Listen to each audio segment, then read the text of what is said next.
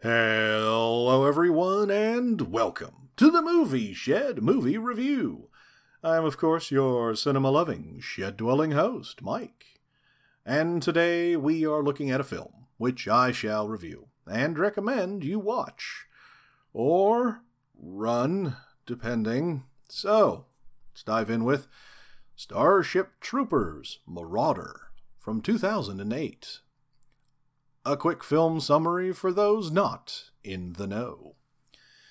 As newly promoted, Colonel Johnny Rico returns to military service. Political unrest brings the planet of Rokusan to a breaking point.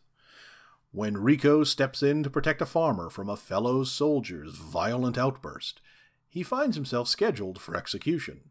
But Rico's life is spared when the Federation taps him to lead a secret mission, sending him on a collision course with the sight of a new bug invasion and his old flame, Captain Lola Beck.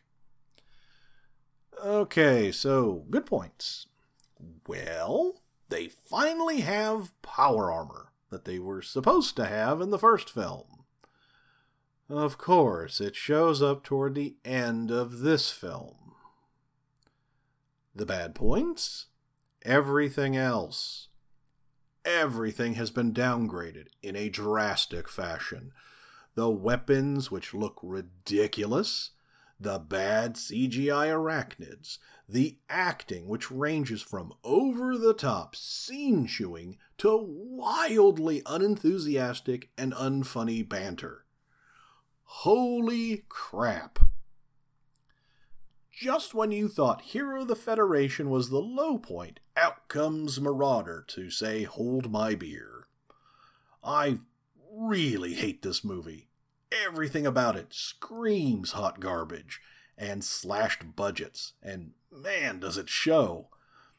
I really wonder if the director of this cinematic horror show really thought this was a product worth putting to market. If so, he needs to have his head examined.